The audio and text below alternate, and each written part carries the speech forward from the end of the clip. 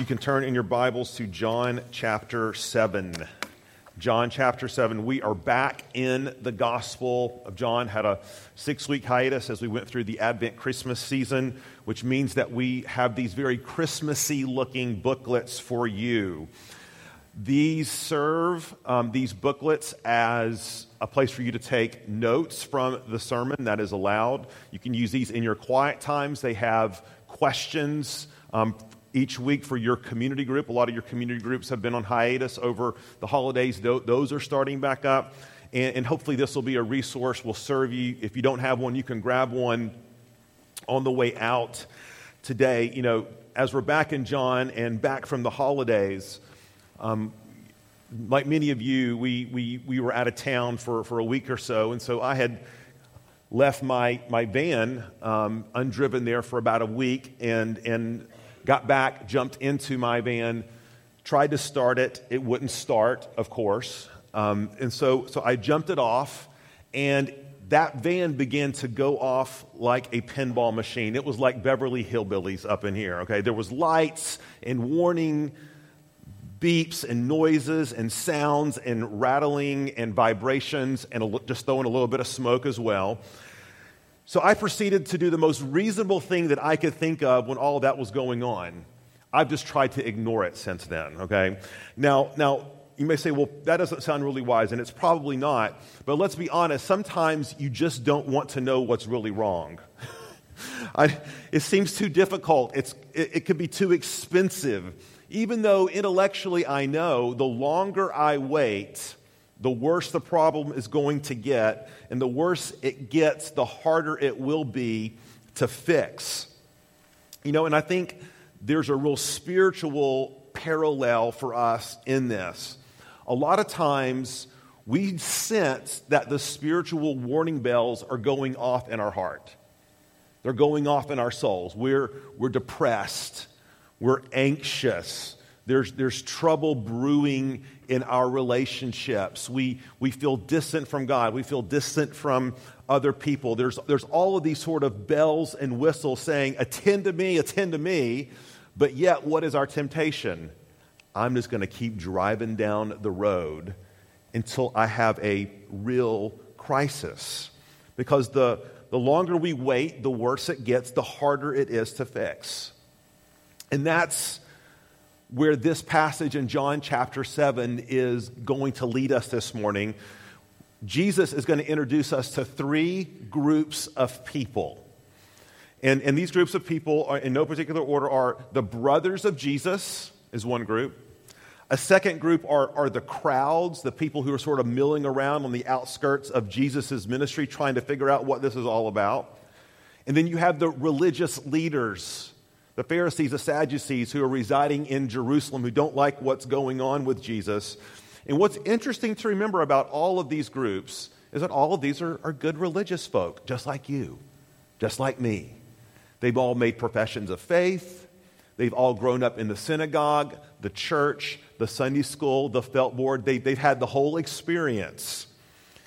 Yet, as Jesus and John, through Jesus, is wanting to show us, there's something wrong. There's something amiss. There's something not right under the hood.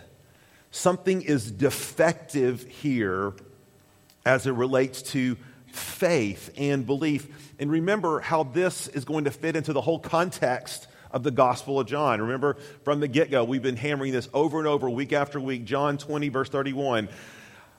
John says, I've written these things so that you might believe in Jesus, and believing in him might have life in his name. And if that's the goal of our whole study of the book of John, trusting, believing Jesus for the long haul, then it behooves us to know, to understand, to discern, to be able to pick out defective faith, fraudulent faith, false faith.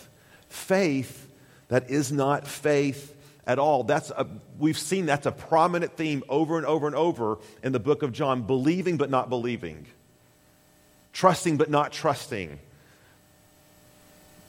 Having faith but not having faith.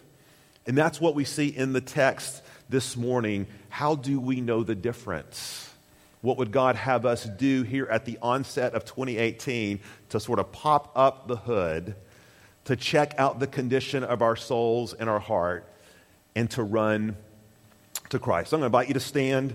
It's sort of a lengthy passage, so this will get you sort of the blood flowing. You're ready to go. All you back row Baptists, let's go. All right, John chapter 7, we're going to read 24 verses. It's kind of a lengthy narrative, but it sort of all fits together. So, beginning in verse 1, after this, Jesus went about in Galilee. He would not go about in Judea because the Jews were seeking to kill him. Now, the Jews' feast of booths was at hand. So his brothers said to him, "Leave here and go to Judea, that your disciples also may see the works you are doing. For no one works in secret if he seeks to be known openly. If you do these things, show yourself to the world." For not even his brothers believed in him. So Jesus said to them, "My time has not yet come, but your time is always here. The world cannot hate you, but it hates me because I testify about it that its works are evil. You go up to the feast. I am not going up to this feast, for my time has not yet fully come." So after saying this, he remained in Galilee. But after his brothers had gone up to the feast, then he also went up, not publicly, but in private. The Jews were looking for him at the feast and saying, "Where is he?" And there was much muttering about him among the people. While some said, "He is a good man," others said, "No, he is leading the people astray." Yet for fear of the Jews, no one spoke openly of him. About the middle of the feast, Jesus went up into the temple and began teaching. The Jews therefore marveled, saying, "How is it that this man has learning when he has never studied?" So Jesus answered them, "My teaching is not mine, but his who sent me. If anyone's will is to do God's will, he will know whether the teaching is from God or whether I'm speaking on my own authority. The one who speaks on his own authority seeks his own glory, but the one who seeks the glory of him who sent him is true, and in him there is no falsehood. Has not Moses given you the law? Yet none of you keeps the law. Why do you seek to kill me?" And the crowd answered, "You have a demon. Who is seeking to kill you?" And Jesus answered them, "I did one work, and you all marvel at it. Moses gave you circumcision, not that it is from Moses, but from the fathers, and you circumcise a man on the Sabbath. If on the Sabbath a man receives circumcision, so that the law of Moses may not be broken, are you angry with me? Because on the Sabbath I made a man's whole body well?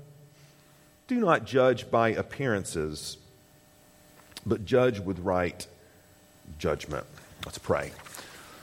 Lord, that is our prayer this morning as we come to your word, that we would not look upon the mere surface or outward appearance of things, but that we could see deep into the heart of spiritual matters, deep into the heart of our own heart, and in doing so, understand afresh, anew, our need for grace today.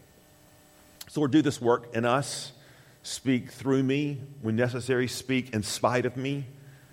But Lord, let your glory, your honor, echo through this pulpit this morning. In Jesus' name, amen. You may take your seats. We've been in John, and so just to kind of get us back up to speed with where we left off back in chapter 6, remember that Jesus had just concluded his public ministry in Galilee. And it says at the end of chapter 6 that people were deserting him by the droves. They loved his works, but his words, that was quite another matter. And so this is the end of the public portion of his ministry in Galilee. And if you look at verse 1 in chapter 7, it says, "After this." And so probably, and we know this from the other Gospels, the Synoptics, that about 6 months has now passed since all of these folks at the end of chapter 6 have deserted Jesus. And what Jesus has been doing in the meantime is mainly spending time with his disciples in private. Not exclusively, but mainly. He's slowly receding from public ministry in Galilee to spend time with his disciples. He's pouring into them. This is when the transfiguration happens, a whole host of things. And it says that he intentionally avoids, look at verse 1, going to Judea, because remember, it was there that they wanted to kill him. See, so back in John chapter 5, remember, that was when we had the miracle of the healing of the paralytic.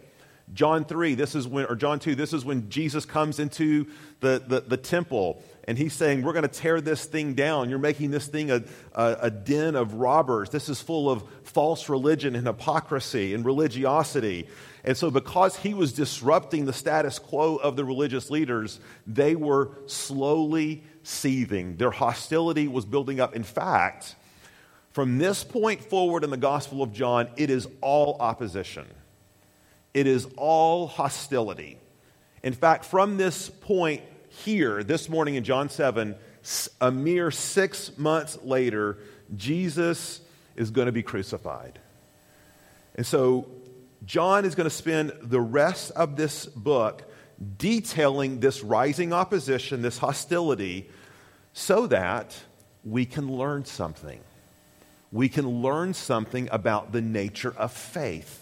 We can learn something about the nature of belief, because once again, these were all God-fearing, religious folks who went to church every Sunday and read the Torah and went to the synagogue.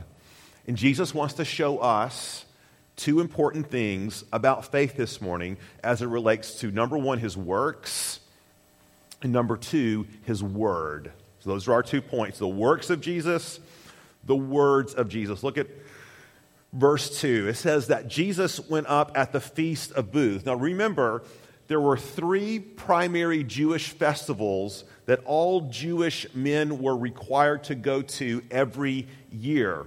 In this particular one, the Feast of Booths was the last one. It happened in the fall. And it was when the Jews would celebrate the bringing in of the harvest and the provision. And it was a celebratory time. And thousands of people would make the journey to Jerusalem. And people, because there was literally no place in the inn, there was not enough room to house everyone, people erected little huts on the side of the road, little booths. Okay, it was kind of like the ancient version of tailgating, if you can imagine. And so lots of people, every Jewish male would go up, families would travel together, and here the brothers seem to have what I think is a pretty reasonable request. And by the way, these half-brothers this is what they are, the half-brothers of Jesus. They shared the same mom, Mary. We know from Matthew 13 that there are 4 of them, and it gives us their names. Again, Mary was not a perpetual virgin. Okay, she had other sons. She had sisters. We're going to come back to that in a second. But these brothers, being good brothers that they are, come to Jesus with a request. And look in verse 3. He said, Jesus, listen, what you're doing over here in Galilee is pretty amazing. Why don't you, we got a great idea, Jesus. Why don't you go up to Jerusalem and show them there what you've been doing here?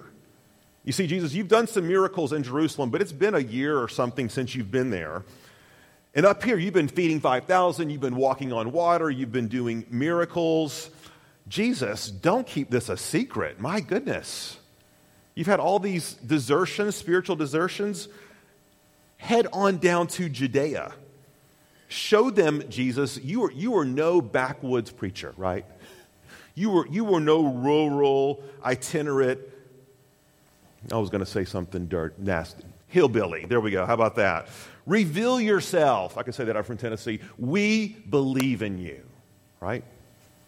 So they were just doing with Jesus what we often do with our family members. I remember when Jack was 6, 7, 8, something like that, and he was playing in a flag football league. And I noticed that basically he was on the defensive line, and basically I noticed that every time the ball was snapped, he would stand there.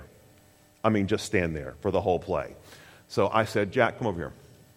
Here's what I want you to do, okay? Next time the ball is snapped, I don't care what the coach is doing. I don't care what the offensive lineman is doing. I don't care what anybody's doing. I want you to look at the guy with the ball, and I want you to run at him as hard as you can, and I want you to pull down his pants. It was flag football. You get the idea, right? So pull his flag down. I don't care whatever else happens. And then what did I say? Because I believe you can do it, right? So, Jack, the ball is snapped. Jack makes a beeline for the quarterback. Of course, I'm making sure that I get it on video on my trusty Trio, right? Okay, whatever the little pre-iPhone. Yanks his flag, and everybody's celebrating because I believed he could do it, and I told him he could do it. Now, verse 5 is the most confounding verse in this passage, but I think it's the biggest key to understanding what's going on here, what's behind the request of the brothers. They make this request in verse 3, and listen to what Jesus says in verse 5, or John's commentary. For not even his brothers believed in him. Now, let's just think about that for a second, because that does not make any sense, right? John seems to be saying that the reason that they asked Jesus to go to Jerusalem and do a bunch of cool stuff and to do great things is because they didn't believe in him, not that they did. So we have to say, if they didn't believe in him, what does John mean? Why did they ask him to come down? What was the driving force behind their quote-unquote belief or their faith? You know, I think back to Jack rushing the quarterback, and let's be honest, part of me, when I say part of me, that's preacher speak for all of me, okay? Wanted Jack to rush in, to pull that flag. Why? So that I could capture it for posterity. Okay, and I do watch it every night. It's very inspirational for me. I wanted to be able to show it to all the other dads and say, this isn't Jack. This is Jack what? Gilbert. Gilbert. You know who his father is? His father is Paul Gilbert. I wanted to be able to say, I've sired the natural greatest athlete known in the history of man, okay? What I prize, was it ultimately Jack's success? Well, maybe there was a little bit of that, right? But I was really, really interested in what his success would mean for me. See, the brothers didn't love and trust Jesus. The brothers loved the works of Jesus. The brothers loved what Jesus could do for them. Jesus, let's be honest, these guys grew up in Galilee. They're waiting for their big break, right? They're moving from Tallahassee to New York City. This is their one-way ticket to fame. They get to be a part of the Jesus entourage. And we chuckle a little bit, but don't we recognize this in evangelicalism, things that masquerade as faith? You know, Jesus is okay. Jesus is fine. Jesus might be really good to the extent that he's helpful for me, to the extent that he helps me make social and business connections, to the extent that he helps me find a spouse or be a better parent or fix my marriage, or help me to flourish financially, or to help me overcome my addictions. Now, understand something. Those are all wonderful blessings of the gospel in different forms and shapes. But let's not confuse things. Let's not take secondary things and make them primary things, because John has a word for that. And do you know what that word is? Unbelief. That's unbelief. And it's how do we explain this idea oftentimes that people for a season might profess faith, for a season might be trusting in Christ, appearing to trust in Christ to show outward demonstrations of his grace, but what happens? Life happens. Sickness happens. Death happens. Breakups happen. Loss of job happens. Disappointment happens. And when that happens, what do the true people of God do? They persevere. They trust. It doesn't mean it's easy. It doesn't mean it's always pleasant. But Jesus said, just as they persecute me, guess what? A servant is not greater than his master, so too they will persecute you. So too, what does Jesus say? You will have trouble in this world. Now, we see this same dynamic of unbelief in the crowds in Jerusalem and in the leaders. And let's look at verse 11. It's a different manifestation, but listen, folks, it's the same dynamic. Okay, look in verse 11. It says that the crowds were talking. They were murmuring. They were looking for Jesus because the buzz was in the air, right?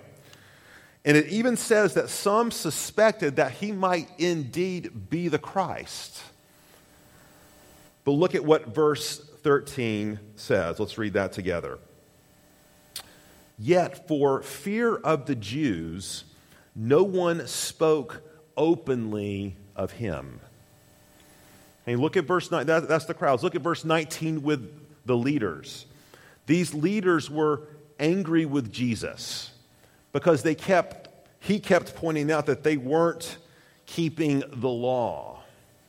Now, as different as all of those manifestations of unbelief are, what do they share in common? I want you to think about this with me for a second, because the title of this sermon is the roots of unbelief. We'll look at the roots of unbelief. What is the common root here? What is the common denominator? If this was, parents, if this was a factorial equation, I see a math teacher over there. If this were a factorial equation, your child foolishly brings to you thinking that you can help them, which you can't, right? Okay, let's all be honest. We're trying to get at what is the, hit a little close to home, didn't it? What is the root?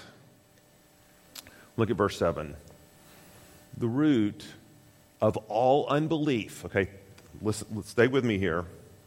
The root of all unbelief is love of the world. The root of all unbelief is the craving and the approval for praise and recognition from our fellow man. Look at verse 7. Jesus says, the world cannot hate you. And why does he say that? Because their request of Jesus is perfectly consistent with a worldly view. It's perfectly consistent with worldliness. What is the purpose of social media in our world? And don't say to be connected, right? What is the primary purpose? To glorify man, enjoy himself forever, right? You know this. Different manifestations, but it's true. But it says the world cannot hate you, what? But it hates me. It's just manifested differently. And see, the brothers said, God is our ticket to fame, but if he can't provide it, we're out of here.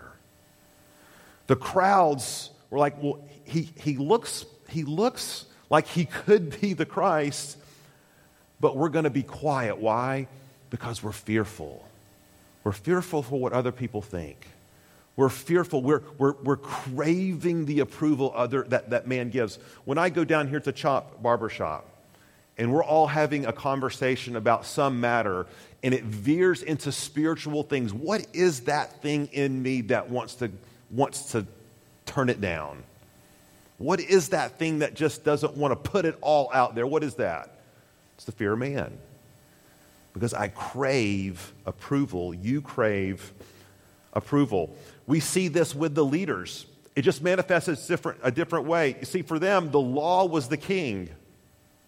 Law was king. And by keeping the law, what did they receive? Praise from men. Stand on the street corner. Give publicly. See, this is the root of unbelief is always the same, which is the praise and love affair with the world. So what does Jesus do? It says, look back at the text, that he did not go. He told the brothers no. Now, in verse 10, it says he did go later privately, and some would say, well, this is a contradiction. It's not. What it means, folks, is that Jesus was not willing to go the way and the time that his brothers wanted him to go. He didn't go when they wanted. He didn't go how they wanted. He went privately. He did not come to receive self-glorification through the working of his miracles. He came not to serve their agenda. Just a reminder for us, just a reminder. here at the onset of 2018, and you've heard it, new year, new you, right? Got a little bit of that. Biblical faith is not about becoming your best self.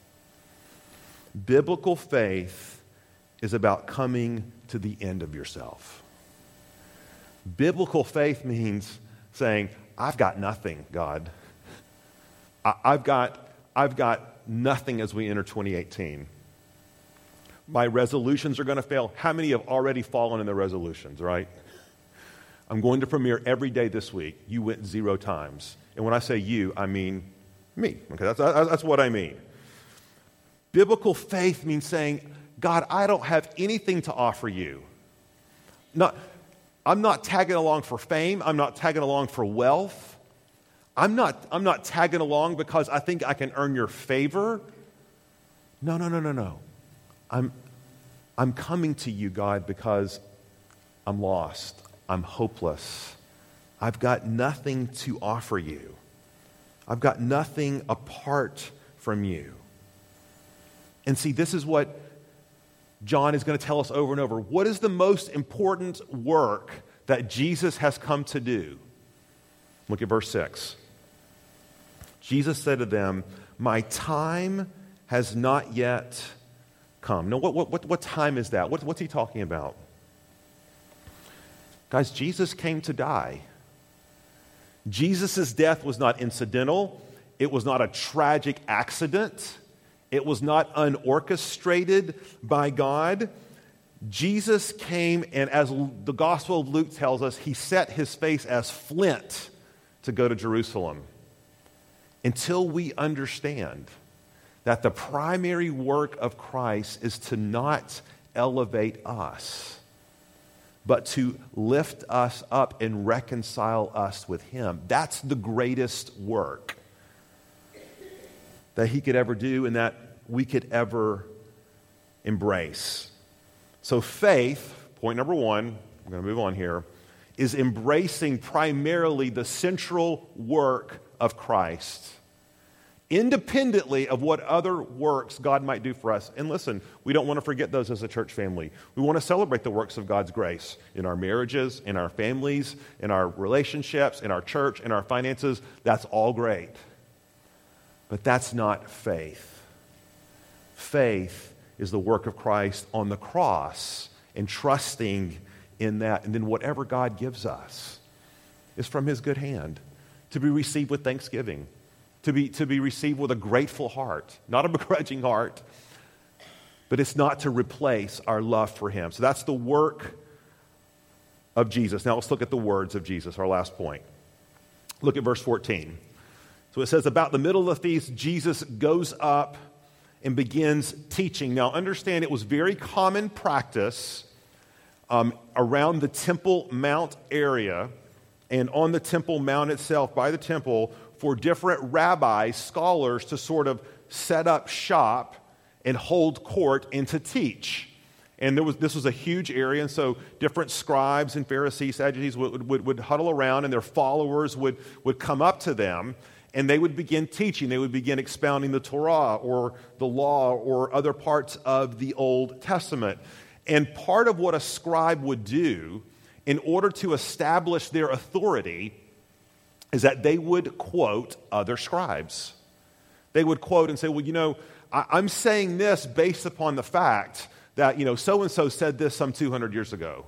Or so-and-so said this 400 years ago. Or, the guy across the street, he said this, and he's a reputable teacher. But yet, Jesus was not doing this. He wasn't quoting anybody. And so in verse 15, look there, it tells us that they marveled. They were astounded that Jesus was not quoting anybody. He seemed to be speaking on his own authority. We're going to find out later that when the Pharisees send the temple guards in to arrest Jesus, even they are like, we've never heard teaching like this. Because he wasn't teaching as one with the authority of man, but the authority of God. But verse 15, and this is such a great lesson for us. How did they respond? How did they respond to this man whose teaching they had never heard the likes of before? Verse 15. What does it say? They marveled and skeptically said, how is it that this man has learning when he has never studied? Jesus didn't go to the right school. He doesn't have the right credentials. He wasn't born in the right place. He doesn't have the right mentors. He's not quoting the right scholars. They didn't, listen to this, engage what he was saying. They instead engaged in what we would call today sort of ad hominem attacks. Not responding to the meat of the argument or the truth of the argument, but attacking the messenger. Now, I'm not sure if you've noticed, but have you recently discovered that we have almost totally lost our capacity here in the West for dialogue and debate? Have you noticed that? See, it's no longer are ideas or data or facts or stories measured by their own merits or what is true or what comports to reality. What is the first question oftentimes, even as Christians, we ask? What is the first question? What's the source? Where did it come from? Oh, the president said that? That can't be true. Oh, the special prosecutor said that? That can't be true. Oh, that college professor said that? That can't be true. Oh, that's fake news. Everything, and I mean everything, has been completely politicized. That's what happens in a relativistic culture, by the way. When it's no longer about what is really true, it's about power. It's about who can hold sway. But please understand something, because it's easy to cast rocks at the secular culture, but this isn't a political problem for Oaks. It's a human problem. You see, all of us have the powerful propensity when we hear information, when we hear certain facts or certain truths that don't jive with our preconceived notions or our worldviews or decisions that we've already decided to make, come hell or high water, we tend to discard it. Guys, that's not biblical faith. Biblical faith says God's truth is true regardless of whether we think it's convenient or not. Regardless of what claims it makes on our life. And don't let anyone tell you differently. It will make claims. It will sharpen, it will divide, it will cut to the bone and marrow. And this is why when I say this is a human problem, not primarily a political problem, that's just political manifestation. The primary problem is the human heart. Listen to what Jesus says in verse 17. And this is an astounding verse. It speaks to the heart of man. It speaks to my heart. He says this, if anyone's will, in other words, if anyone's will is to do God's will, in other words, if you truly want to do God's will, you will know whether the teaching is from God. Now, let me try to restate that in a couple ways because it's pretty profound. Paraphrase it.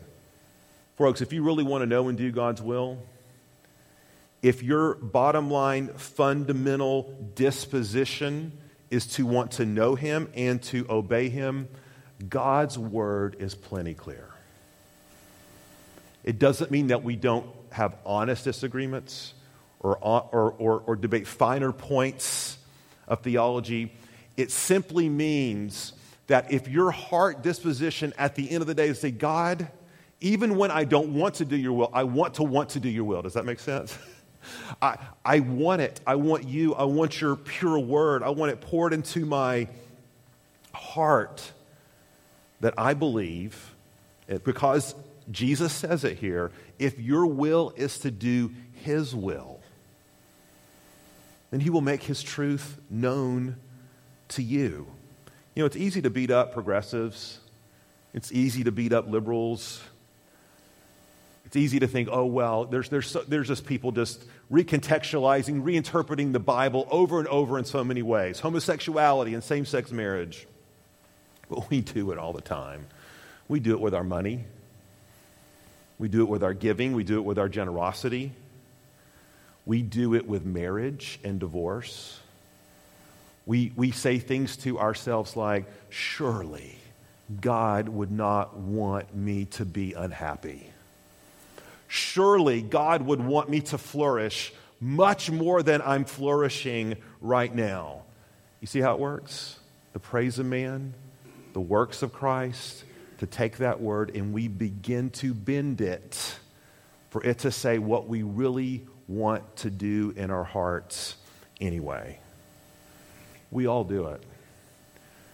That's why Jesus says in verse 24, he ends this passage with an exhortation. And folks, listen. He says, folks, do not judge by appearances. What does he mean by that? Don't look merely on the circumstances of the thing. Don't use your human reasoning to justify the way that you think you ought to plow through this particular situation or decision. That is not biblical faith. Doesn't mean that every decision is easy. No. It can be complex. And we need wisdom and pastors and elders and community group leaders and friends and women Bible study leaders to help us discern these things and walk them out and apply the wisdom. But rarely is God's word, I want to say never, just ambiguous on the most important issues. Like God's word is not ambiguous ever. We're ambiguous. Our hearts are dull. We're deceived. The problem is not with God's word. So Jesus says, judge by appearances. Don't tamper with the word of God. And Jesus makes an astounding claim in verse 16. Do you know why Jesus doesn't quote any other scribes? Because he doesn't need to. Because he is God. His word is truth, verse 16 says, because it comes from the Father. Because let me end this time by exhorting us to some spiritual urgency as we think about what faith looks like in our lives according to the words and works of Jesus. Look back at verse 6. Jesus says something really interesting. Commentators are kind of all over the place on what this means, but here's what I think. Jesus said to them, my time is not yet come. In other words, I have a one time and one time only appointment with death. And you can't rush me into it. I take my life down, put my life down. I take it up of my own accord. I'm sovereign over my life, but listen, but not you. But your time's always here. See what I'm saying? Your time's always here. You don't know your appointed time. I don't know my appointed time. We don't know what today holds, much less tomorrow or next year. So don't judge by appearances. Not the end of the story for the brothers. We kind of left them at the beginning of the message. When's the other time we hear about the brothers? We hear about them several times, but let me offer this word of hope. How did the brothers, glory-stealing, glory-robbing brothers, how did they end up wrestling through these things that Jesus was teaching? Look at this is Acts 1. You don't have to turn there. I'll read it. It's on the screen, verse 14. All these with one accord were devoting themselves to prayer together with the women and Mary, the mother of Jesus, and whom? The brothers. The brothers. See, they had come to embrace the words and the works of Christ. That's biblical faith. James became the leader of the New Testament church in Jerusalem. Jude penned a letter in the New Testament, as James did as well, because they ultimately came to resonate what I pray in 2018 we resonate with in our hearts, Four Oaks. It's what Peter said at the end of chapter 6. He said this, after this, many of his disciples turned back and no longer walked with him. So Jesus said to the 12, do you want to go away as well? And Simon Peter answered him, Lord, to whom shall we go? You have the words of eternal life, and we have believed and have come to know that you're the Holy One of God. Let's pray.